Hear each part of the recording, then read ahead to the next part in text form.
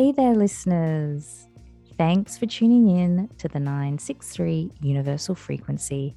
I'm the host, Esther Claire, connecting with those inspiring, passionate, and benevolent people who are spreading awareness to raise our vibrations, open our hearts, open our minds, so that we can find our inner wisdom. I think I would have really enjoyed living in the time when Gnosticism thrived. I'll be honest, I'm not 100% certain on all of the teachings and practices, as there are a myriad of beliefs within the religion, but that's what I like about it. Most likely, I would have been one of those that were burnt to the stake or hung by the neck. And I say this because I actually did a past life regression, and I received images and visions of this actually happening. And it was during, I guess I would say it was during the medieval times. I was definitely in that type of attire, but as a peasant, as a farmer, rather than somebody that lived in a castle. And I'm on this farm. It's a large property that I'm on, and my husband is not around, so I think he's obviously passed away. And it's not that anybody tells me these things, I just can sense it because of the way that people speak to me, or their faces. I don't know, I can't explain it. But anyway, I've got a son and 2 daughters, and this property is pretty much a business where there's a lot of plants and obviously vegetables and fruits, things like that. But I think the business is mainly medicine, so herbal medicine, because we're all sharing this one big house, and we're all in the kitchen, and we're all, there's men as well as women, and there's all children running around as well. And we're grinding up seeds and boiling plants, things like that. And so a lot of people from the towns come to see us. So we're definitely in the middle of a forest somewhere. And anyway, there's this lord who visits quite frequently, and he puts the moves on me, and I reject him. And he gets really upset about it. And then next minute, we've got all these soldiers that have basically just raped and pillaged the place. And they get all of the adults together, so the men and the women, and we are all tied to stakes. Like there's like 3 or 4 of us to a stake, as in a wooden stick in the ground, and they make the children watch to set an example to them, and also to punish us in our final moments. And I just remember looking at my children's faces when this is happening, and that's pretty much my, I guess, hypnosis. To sum it up, basically. There's obviously a little more to it than that. I actually believe they wanted the land because it was huge. I just remember looking at all of my land and going, whoa, I own this. So yes, a bit more to it than just me not shagging the guy. And so when I came out of this regression, I just couldn't stop thinking about my children, going, what the hell happened to them? And it was really quite sad now that I really assessed what happened in that past life and the things I can extract from it and learn from, and all these types of things that you do when you go through a regression. But I could not stop thinking about those kids. Like, what did they do with them? And there were so many children. I just remember it being such a big family community, and it was really peaceful. And these assholes come in and just, tear it all up. Anyway, I don't know why I brought that up. Maybe I don't want to be thriving in the time of Gnosticism. Anyway, I digress. Let's get back on track to the real reason of why you're tuning in, and that is for knowledge on Gnosticism. We're also going to be talking about simulation, and we're also going to be talking about the demiurge and so much more. It's a great episode. I think you'll enjoy it, and I will now play our conversation. Joining me for this episode is Miguel Connor, who specializes in Gnostic and Hermetic research and is the author of Voices of Gnosticism, Other Voices of Gnosticism, the Dark Instinct Trilogy, The Executioner's Daughter. Miguel is also the host of his own podcast, Aeon Bites Gnostic Radio. Welcome, Miguel. It's an honor to be connecting with you today. Thanks for having me. Yeah. So what time is it there at the moment in Chicago? 8 o'clock. Okay. Well, thank you very much for scheduling this time with me, because it's obviously very difficult with the time zones. Could you please tell my listeners what led you down the path of ancient mysteries and the belief of Gnosticism? Well, like many people, I was one of those individuals born like I never fit.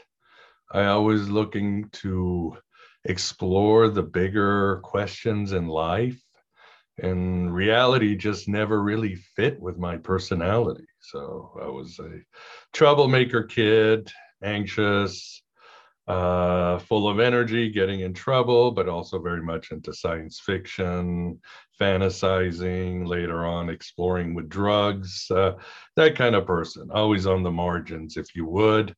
I'm sure in life I sold out a few times, try to live the conventional life. Never really worked out. So I did a lot of exploring. I was raised Roman Catholic. My mom was Roman Catholic. My dad was an atheist, a classic atheist. He just decided he was going to live without God in church. He wasn't going to worry about the bigger questions. He wasn't going to preach. So it was an interesting living in that type of household. So I kind of decided to go the middle path and explore different traditions. My mom was always ecumenical. She was an ecumenical, open-minded Roman Catholic. But that led me into what I call my spiritual hitchhiking, where I decided to try different clothes, worship in a Hindu ashram, Islamic mosque, try New Age, try meditation, just try various religious and metaphysical disguises. And none of them really suited me. They didn't work. I always felt like they just weren't answering the larger questions of life. Where do we come from? Why is there evil? Why is there suffering? And so forth. What's outside of normative reality? So I just kept trying, kept asking questions. And at some point in my, you might say 30s, I think I started studying the ancient Gnostics and Hermeticism. And I got the answers that worked for me. And those answers have continued working for me. And that's what I've continued studying, expressing, and sharing with the world through my podcast. Okay. So what is Gnosticism and Hermetics?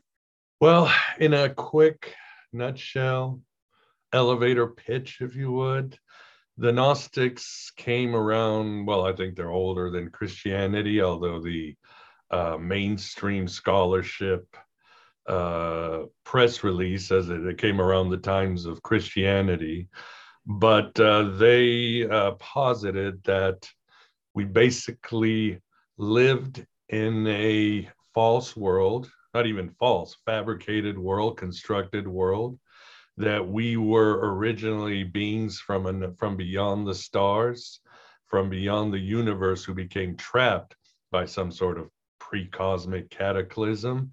And we had fallen into matter and forgotten our origins. Not only fallen, but we've been trapped by these certain cosmic agents, which the Gnostics call the archons or the demiurge. And beyond time and space, this alien god, or the one of the Greeks, whatever you want to call it, would send information to wake us up. And this information would take the form of what the Gnostics called a Gnostic revealer: Jesus, Buddha, Mary Magdalene, Sophia, and these beings that would materialize here in matter would wake us up, stir us if we were ready to wake up, and grant us also spiritual exercises and information that would wake us up to our origin, which was beyond the stars. And as we did these ecstatic rituals, philosophical exercises, we would eventually wake up and take these astral flights beyond the universe to commune with this alien God and slowly become fully aware of our origins and awaken others to their origins too. And that's basically a brief summary. I think your listeners, if they've ever watched The Matrix, I think it's exactly like that. Neo's asleep. He's kind of like uncomfortable in his job and his world. He's depressed. And then the Gnostic revealer is Trinity and Morpheus.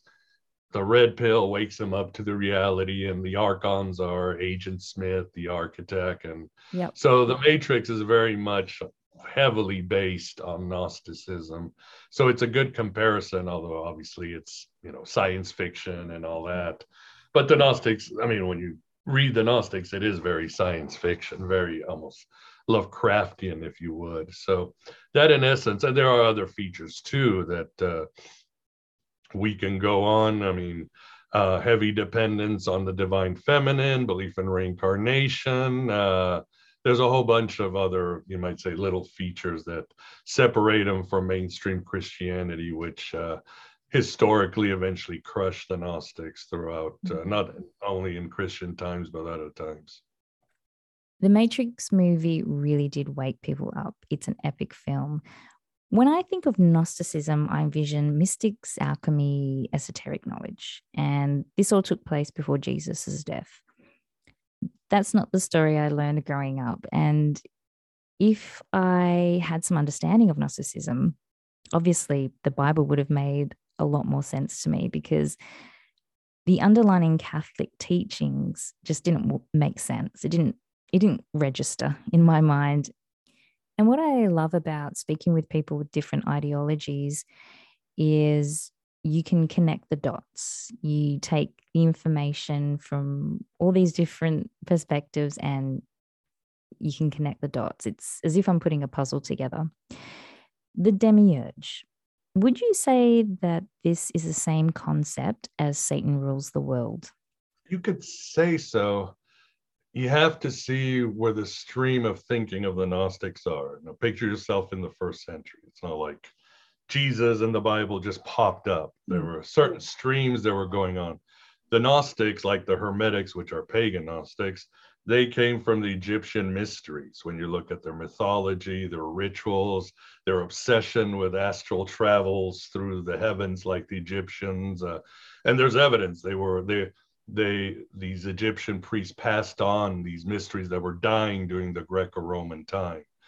But at the same time, the Christian Gnostics were probably Jewish mystics or dissatisfied Jews even before they went to Alexandria in Egypt, got this ancient lore. And of course, and then alchemy and all this other stuff started coming out from these groups.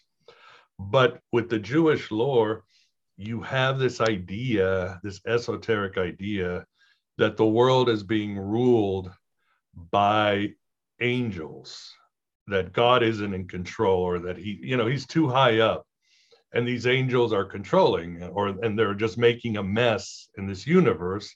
Book of Enoch would probably be a perfect example, but there are other texts. It was in the air. Paul, if you start reading Paul in the Bible, he is obsessed with archons. He even says archons. He talks about the God of this world. He talks about powers and principalities. He talks about how Jesus is going to vanquish these star lords out of the way. He even says, I think it's in Colossians, he says, women need to cover their faces at church. Why? Because there are these horny angels that are floating around, the Nephilim, that will take women who are spiritual and want to breed with them to create these hybrid beings. So this was in the air, and the Gnostics really took it and weaponized. They said it's not, the universe is not just run by angels, and we need some sort of cosmic revolution.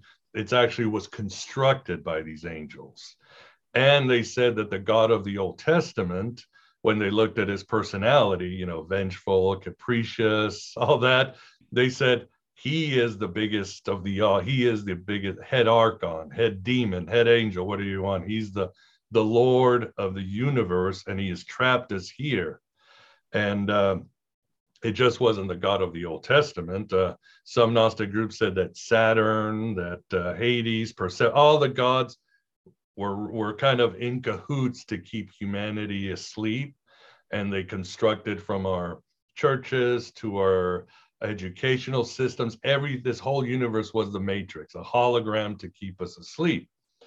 Satan doesn't really come into the Gnostic text until the medieval times with the Cathars.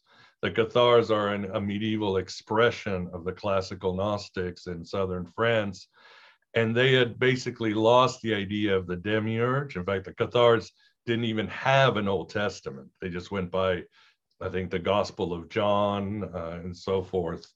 So they decided that Satan was in control of the universe. He was the, as they called him, Rex Mundi, king of the world. It wasn't Leonardo DiCaprio, it was Satan to the Cathars. So Satan sort of replaces Yahweh or the demiurge in medieval times as the Bond villain, if you would. Yahweh. So Yahweh, I believe, from what I've understood, the Anunnaki is Enlil. So it just feels as if there's so many representations. Are these all the same people?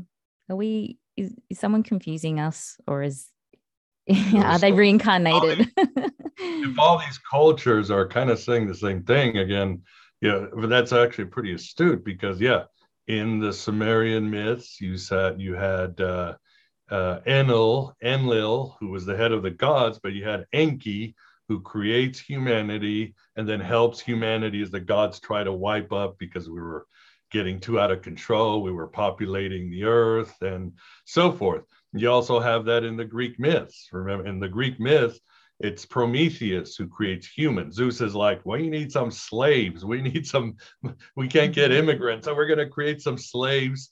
And he tells Prometheus, build the slaves, and Athena helps him build humans. And the Gnostic myths, you have Sophia also helping. Well, we can get into that. But so you have this myth of, humans are created as slaves, but Prometheus then has Athena and him brings the fire to rebel. In the Sumerian myths, obviously humans are able to survive and continue.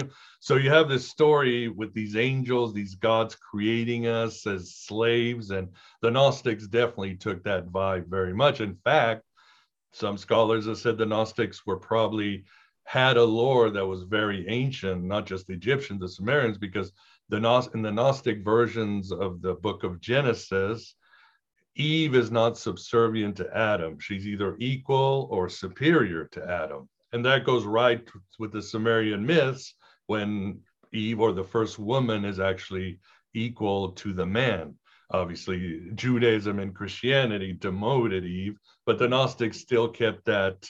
And again, they didn't make any bones. We were there in the garden as slaves. Adam and Eve were history's first slaves, and they were there so that the archons would feed off of their divine spark, like the matrix feeds off of our brain electricity, and also to be slaves. Yeah, each human has a divine spark, a shard of infinity that comes from the eternal realm or the alien god. And this feeds the archons, but also sustains the very universe itself. I've always felt that way, in the sense that we, the people, need to raise our frequency, vibrations, or energy to transcend from this realm after death, and not to be reincarnated back onto this earth, rather another dimension, a higher dimension. The demiurge, or the energy that needs to keep souls renewed into this dimension, this is obviously their domain. That it gives me the impression that They own us. What is the purpose in imprisoning our souls? Yeah, bigger. We sustain the universe. We house the divine spark. Like, again, like the matrix needs our brain electricity to power the computer system. They need that part because we are higher. They're described as mechanistic, soulless, not necessarily evil, bureaucratic, utilitarian. Yeah, they love to rape and abuse us as slaves, but they also love to do nice things for us. Give us money and desire and other things, anything to keep us asleep and in a state of ignorance, because again, we actually fuel the simulation that we live in. Simulation. Can you please elaborate on what this means? Yeah, I mean, the Gnostics, nobody were the first people in the West. Obviously, in the East, you have a lot of it, that this reality is not real by any, important standard. It's an illusion. It's a construct. It's not a true reality because we have experienced a true reality, all of us, in a dream or meditation, or when looking at the sun or at our children, maybe orgasm. I don't, we get a glimpse behind the curtain. We see a reality and we're like, we are flooded with this ecstasy and this joy and this feeling of wholeness. That's the true reality that each human should have. It's our birthright to be part of that reality. But here we are in what the Gnostics call the emptiness, where we have, sorrow, temporality, sadness. We have to eat. We have, every creature in this universe basically has to kill and consume another creature. And there's, viruses, there's war, there's pestilence. I mean, there's just earthquakes. So this is a simulation because it's not real, and it's been created to trap us either through fear, through ignorance, through desire, through false hope, all that. I mean, the myth of Pandora is one of my favorites because after Prometheus gives fire to the humans, Zeus is angry. He's like, I'm going to punish those humans. So he creates Pandora. And most people think of her as a woman, but she's actually an automaton. She's a robot. Again, the science fiction thing was kind of going on because even when Prometheus is tied to a rock and he says he was crucified, the eagle wasn't an eagle, it was a robot. It was a mechanical being.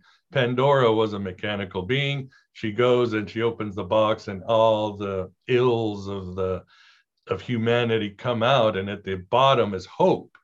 And people say, oh, well, there's hope at the bottom. But that's the biggest trick that Zeus or the demiurge or the archons did, because hope is foolish. You're wanting things to get better. You think things will get better. And if you just kind of gut it up and be a good little person and do what the gods and your government says, things are going to get better. And that's the biggest trick.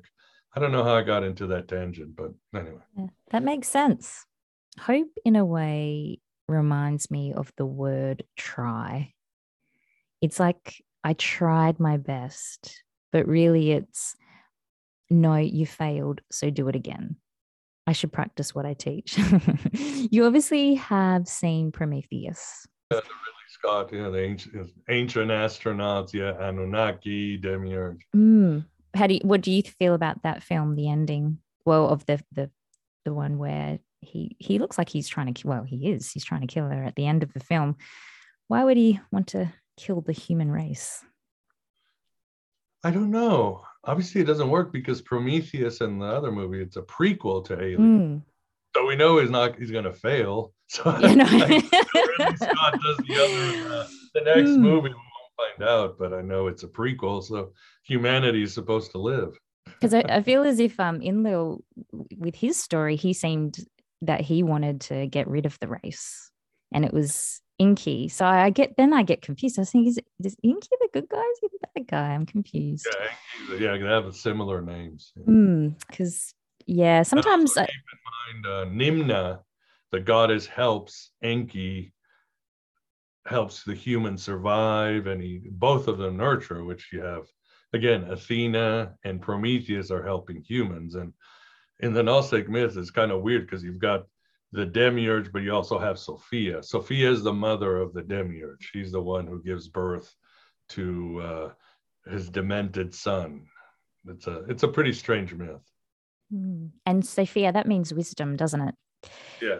And so why would it be that Eve, Sophia, even Mary, why was their title stripped from them?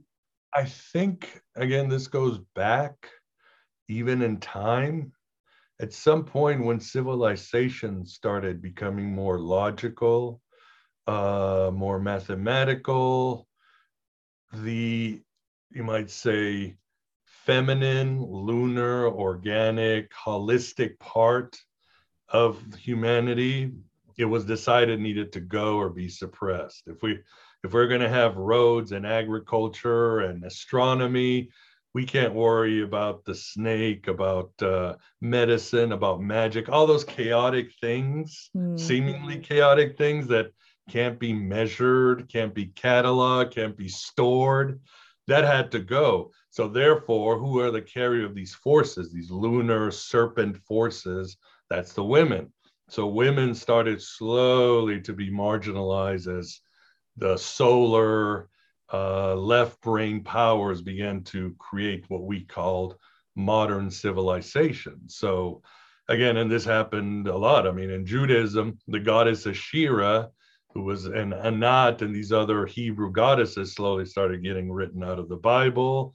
Happened in other civilizations. Some say that the Gnostics were actually the carriers of this ancient mysteries because they kept the divine feminine and the idea of the holiness of the serpent. In the Gnostic myths, the serpent in the garden is actually a holy being. He's a bringer of knowledge and wisdom, and it was kept underground by the Gnostics and slowly infiltrated into the Christian times, if you would. So I think that's what happened, and I think if we want to survive as a species, we need to get back. We need to bring that back, that female power back to blend in with the male power.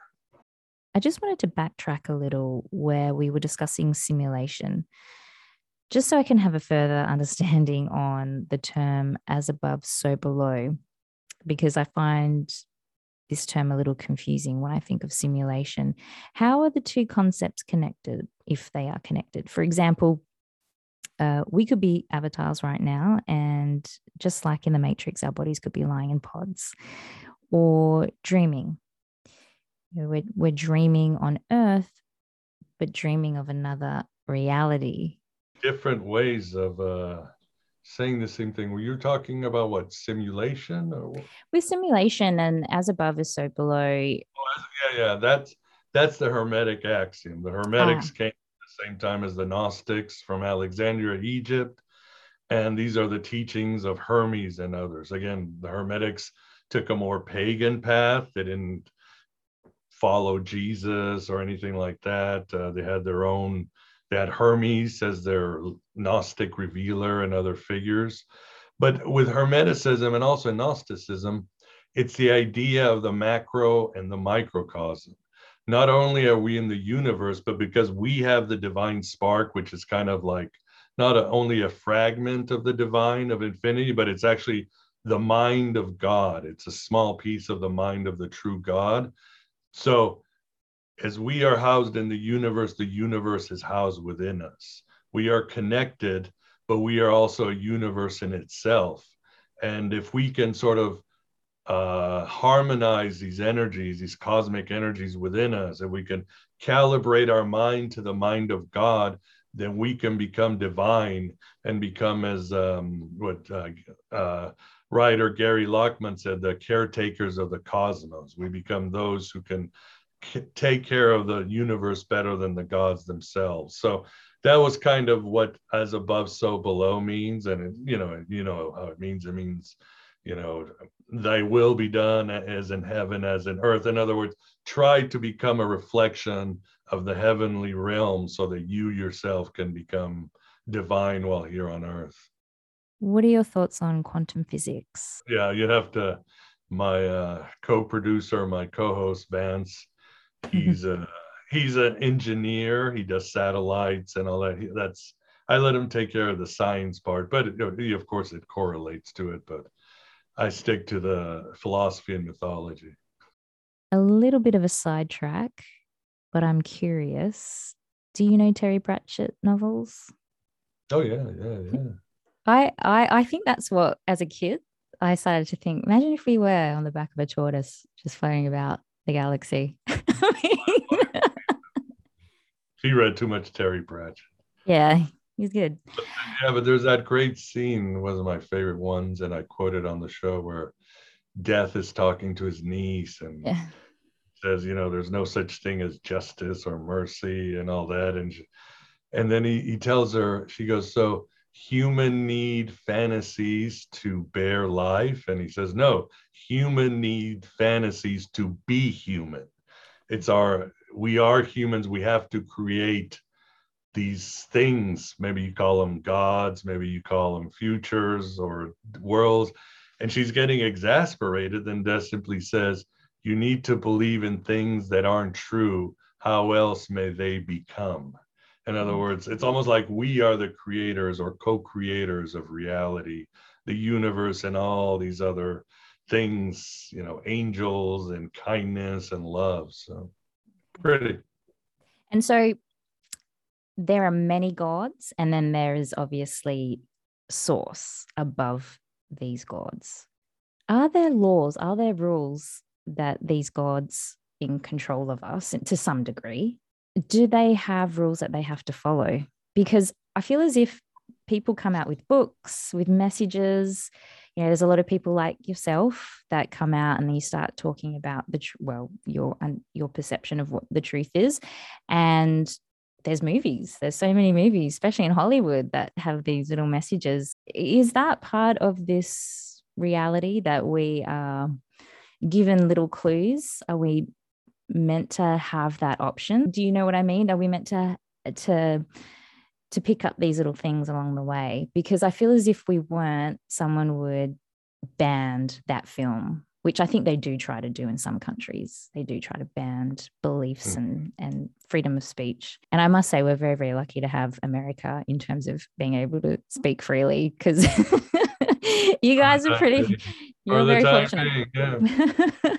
But yeah, like I even have to be careful what I say on my podcast. Sometimes I think, oh, should I have said that? But yeah, so I guess what I'm trying to get at with that question is, are we protected in some way where we can think freely? Because I feel as if we can, even if somebody was to say, no, you shouldn't say that, we're always going to be thinking a particular way unless there's some sort of mind control happening. But yeah. There is. I mean, we are being propagandized 24/7. Marketing companies, government, our parents, our churches, how we behave in social situations. I mean, most of what we are is a construct. We are kind of like androids. The way from our hand gestures to what we like to our accents, it's all constructs. It's been implanted with us in our lives. So we are mostly fake, false. But to the Gnostics, and I mean, and again, the whole universe is almost controlling our instincts, control us, our ancestral trauma, our childhood trauma, it's all there. So, but to the Gnostics, these rules are not good. But what did somebody say? That when you read the Gnostic Gospels, it sounds like a bunch of sages, mystics, and madmen all speaking at once, because they're very psychedelic, the Gnostic Gospels. But always they call upon us to know ourselves. To the Gnostics, the one rule that mattered was self-knowledge. Take the interior journey to contemplate who you are. Go through these layers of who you are, find out this is false, this was constructed, this is because this happened to me, this is because of some bias, this is because so I can survive in a society as a pack animal. And you keep going down and down and down. And suddenly, in the stillness and the silence, you'll find who you really are, that reality. You'll have this experience of bliss, again, of ecstasy. It's like, oh, I just had a moment of Satori. I know who I am.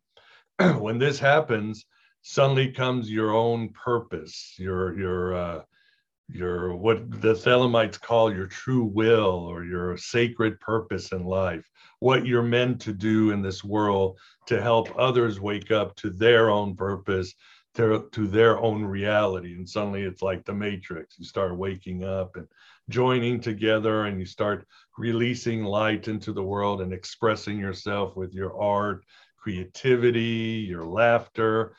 And that's what the Gnostics call gnosis, that divine knowledge, that direct experience with God. Because as Elaine Pagel said, to know yourself is to know God, as above, so below. You can take the journey through the stars, or you can take that inward journey to find your soul, your spirit, your true purpose. And it's going to be a lot different than what your ego thinks it is, that's for sure. You mentioned mysticism. When I brought this up with a person just in conversation, they gave me the remark that Gnosticism believe in witchcraft and it's all about magic and sorcery, and basically it's an evil practice. Yeah, there's obviously always going to be good and bad in anything. So, I don't know what this person or where they've gotten their information from, but I don't look at Gnosticism like that at all. Like I said, there's good and bad to everything.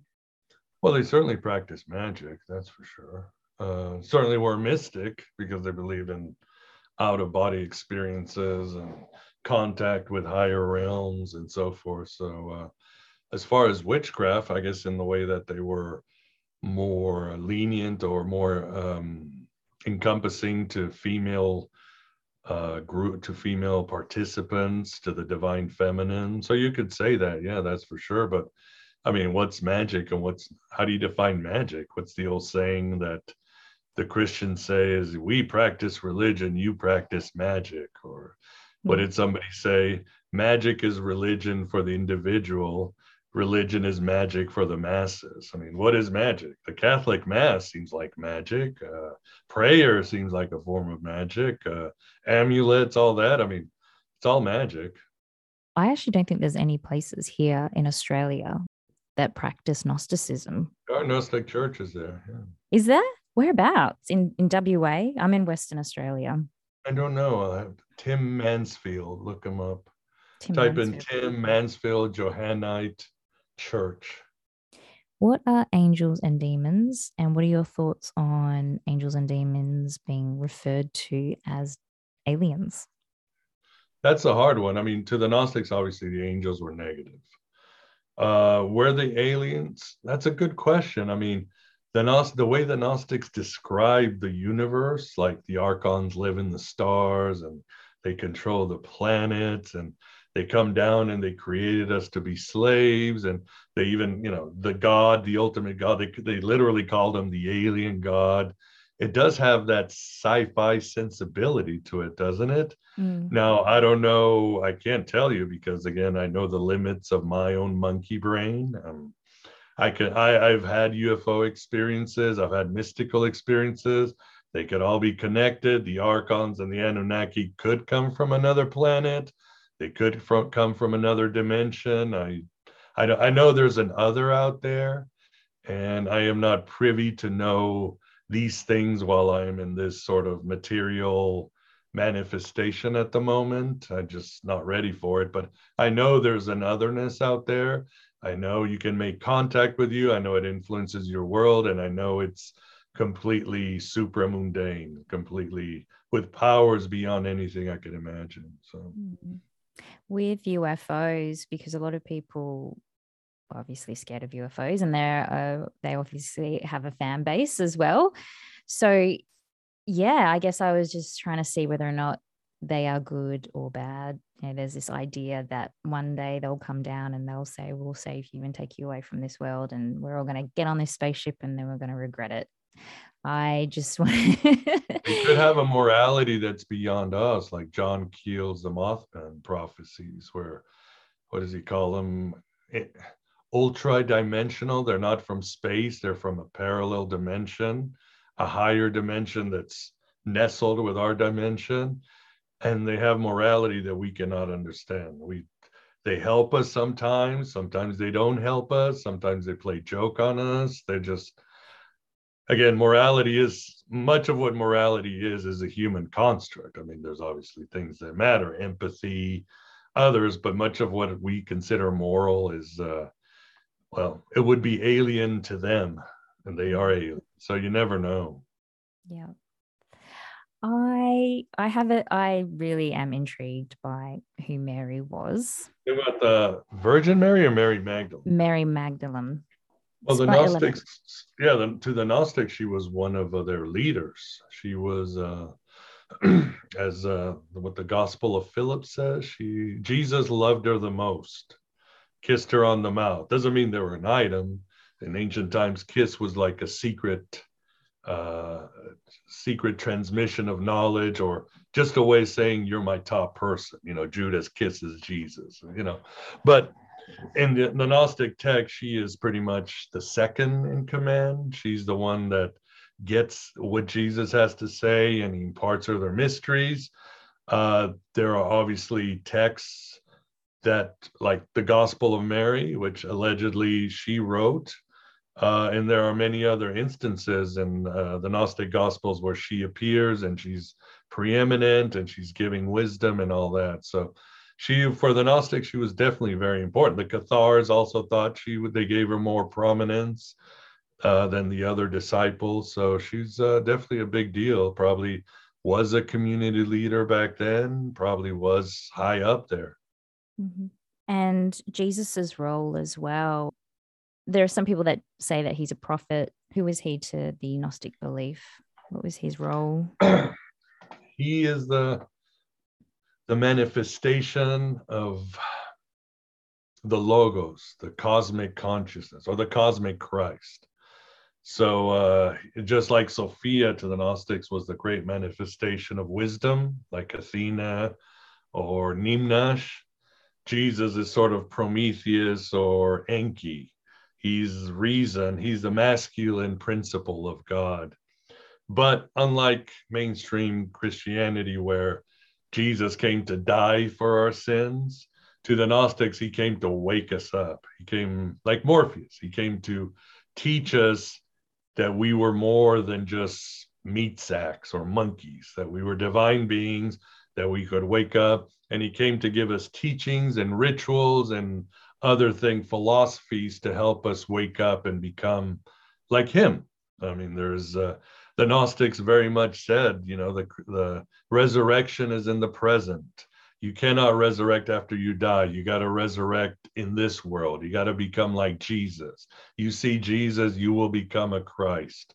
So that's who Jesus was, somebody to wake us up to the reality that we are Christ. Just shifting into a new topic, but our genetics, it's been researched that BB1 has it's a molecule that is in our antigens, and they damage our nervous cells, and that deteriorates our memory. Do you think our DNA has been altered or is being altered? Even with the recent pandemic, people getting vaccinated again, is there an intention behind all of that? Oh, that's a rabbit hole. I think the powers that be are always trying to find for us ways to make us forget, always trying to gaslight us, always trying to manipulate with our body chemistry, feed us junk. Yeah, that's been going on since forever in some way or another. Before we worshiped the priest and the king, now we are completely blinded by social media and all the junk in our food. So yeah, it's ongoing. I mean, in the they're Gnostic not going to let us escape. in the Gnostic Bible, do people live a very long time? I know in the Catholic Bible, they live 200, 300. Is that the same? No, it doesn't say. Yeah, there's nothing. Okay. Yeah, it stays away from those things. So yeah, because I also feel as well, you were mentioning about mystics and witchcraft and all of those types of things. It seemed as if it was very prevalent, like people were using it a lot back then, and now we tend to use it, but not to the same level as what they used to. I mean, people might say that they're psychic, or people might, say that they levitate, but we don't have substantial proof of those things, we're all still quite skeptical. We do have a lot of proof. Ooh. We do? Yeah, read what's the name of the book? Real Magic by Dean Radin, Dr. Dean Radin. Okay. And that book gives you so many scientific, double-blind, proven experiments of telepathy, levitation, all the stuff. And there's a whole field of parapsychology. It's very underground, but it's tested, it's scientific. It's been going on since a long time. I mean, Freud, who was an atheist, Sigmund Freud, he believed in telepathy. He thought it just made sense for humans to be able to, talk to each other through the mind, just like we've sort of suppressed our instincts because, but to the ancients and to many people, this was normal, and science proves it. I mean, for example, my dog over there, she can detect an earthquake hours before it happens, or where you, as animals, can sense a tsunami before it hits. Animals have almost telepathy with the way they communicate. They have abilities that we would call supernatural, but they're not. It's instinctual. Mm.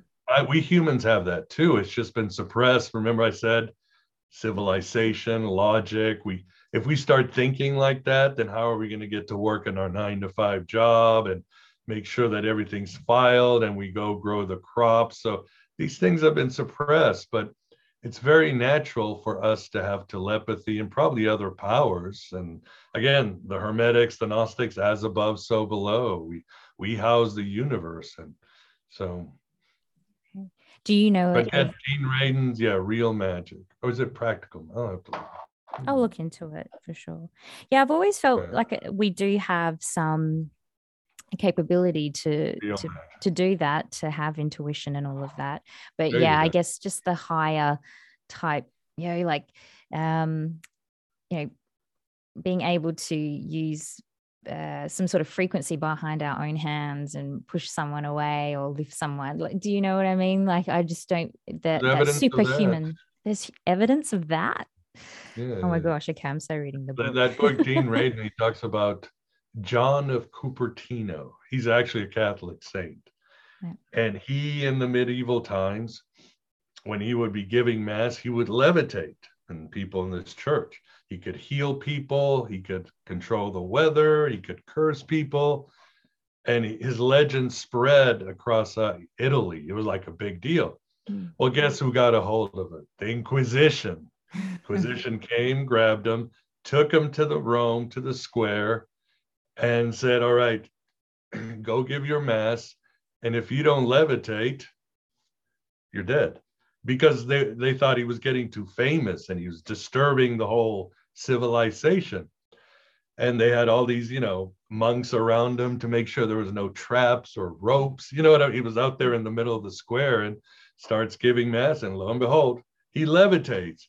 And they're like, oh, shit, this guy's real. So they didn't kill him. They simply gave him a job as a priest, like all the way in the country, far away from it.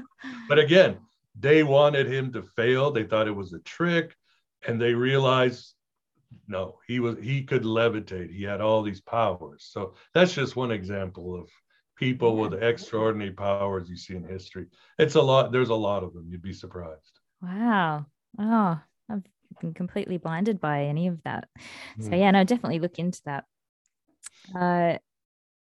What kind of advice can you give people who, you had mentioned hope, you're not a believer in hope. So what should we be looking for? What should we be aspiring to connect with, and other than ourselves? Because I think that's quite obvious. The greatest thing you'll do in this lifetime is know yourself, and you'll know God. You'll know your purpose. You'll know the secrets of the universe. You'll know peace. You'll know all the falseness and programming and everything. That'll go away. It's, know your soul. So how do people do that? Well, that's the key. And anybody who gives you a formula is a false guru. And the Gnostics would say that too, because they were very much into lodges and into individual rituals where you could try different things. And if you didn't like it, you go to another lodge. In other words, each of us is unique. So therefore, our solution is unique. So what works for you might not work for me. And sometimes it could be, I tell people, it's sometimes a whole prescription of things, you know.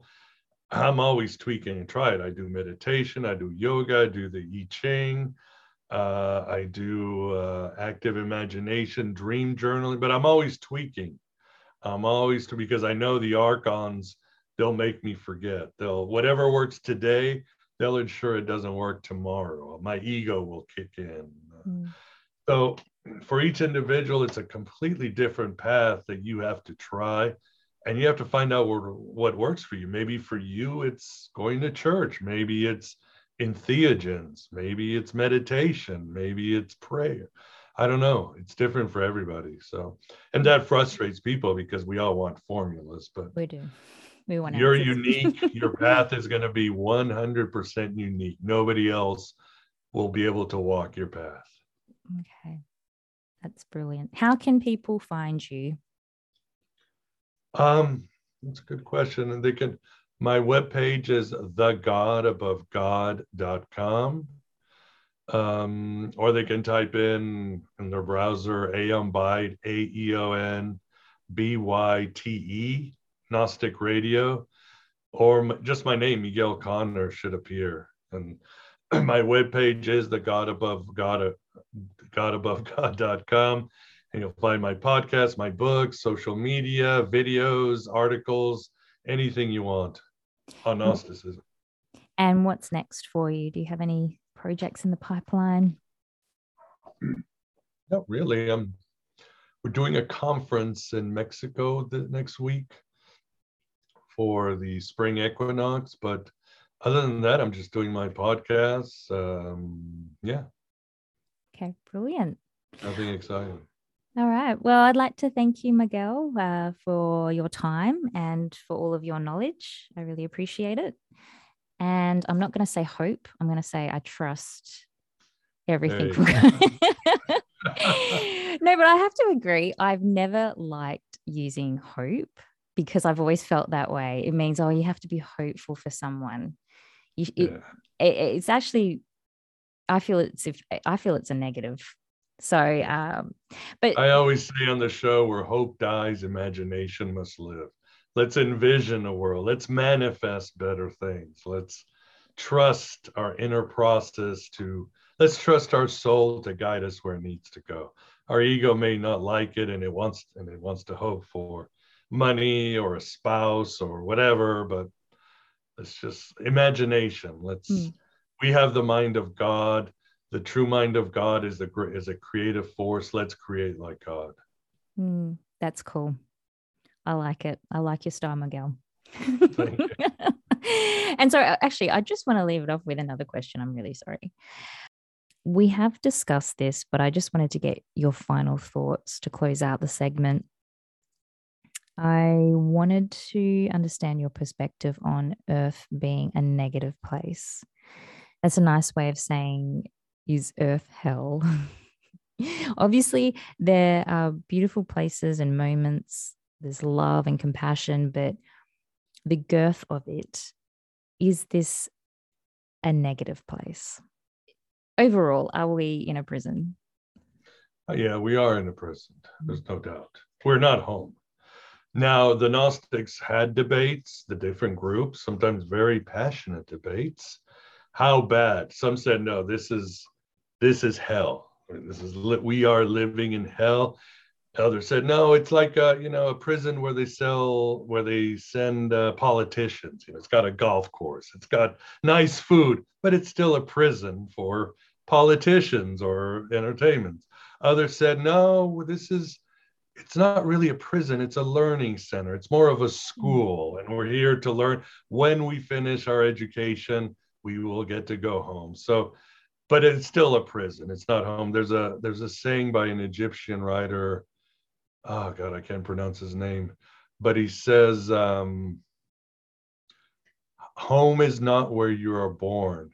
Home is when all your attempts to escape cease. So I think if we're trying to get out, whether through religion, philosophy, astral flights, past lives, we're not home because we are always trying to escape. So I've never felt home. I've never felt like I belong here. Yeah, no, And people, I think if we're honest, we don't. no, people get a bit worried when I start talking like that too, especially here in WA, and they get worried. And I'm like, no, but I really don't feel as if this is my home. I feel like I get homesick, and I don't know why, because I live here. You've experienced something. Right? You probably experienced home in some dream or recollection. Yeah, you don't want to. For example, Heaven's Gate. That cult, the Kool-Aid and the Nikes. They were Gnostic, except they made the stupid mistake of thinking suicide plays right into the demiurge because he'll just send you right back. Yeah. With all the trauma and pain. He's like, now I have more pain to saddle with you.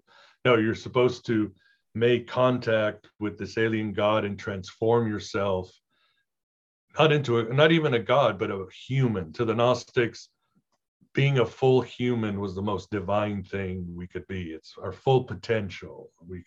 And the work is done here. It's not, you don't want to do escape. You want to awaken others. Jesus or Mary Magdalene woke you up. It's your responsibility to wake others up. We all got to get out of here together. What's the point? Yeah.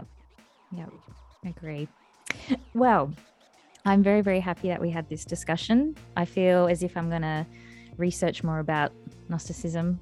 I feel as if I'm keep getting brought back to this belief. So yes, thank you very much for clarifying the things that I personally wanted to know. And I think my listeners will enjoy as well, because and it will rectify some of the things that they believe in too. Well, some of the people that I know listen to the podcast. So thank you for your time. I really appreciate it. And I trust everything goes well in your part of the world, Chicago, right? Yeah. Okay. Thank you. Thank you. Well, that's the end of the conversation with Miguel Connor. I highly recommend you check out his website. He's actually got a pretty cool website. There's a plethora of information there. There's so many different topics. I could spend all day on his website. So definitely check him out. He's got some great books as well as just great content. He's got great content on his show and even some really good recommendations. I actually was recommended, so the book that he was talking about, Dr. Dean Radin, is Real Magic, and I ended up getting that book and I haven't been able to put it down. It's actually a really good read, and it's just opened my world up to the possibilities of being able to levitate. That is my aim of meditation. I feel like I am levitating in meditation, to be honest. But I know that I'm not, but it's just I get to that state where I feel as if my body is lifted off the ground, but I open my eyes and I'm on the floor. So I don't know if I'm still looking into this, and I'm going to keep reading this book. But anyway, yeah. So great recommendations, great source of information. So please check out his website. And remember, people, have an open heart, have an open mind, live your life, and be free. This is the 963 Universal Frequency. I'm Esther Claire. Thanks for tuning in.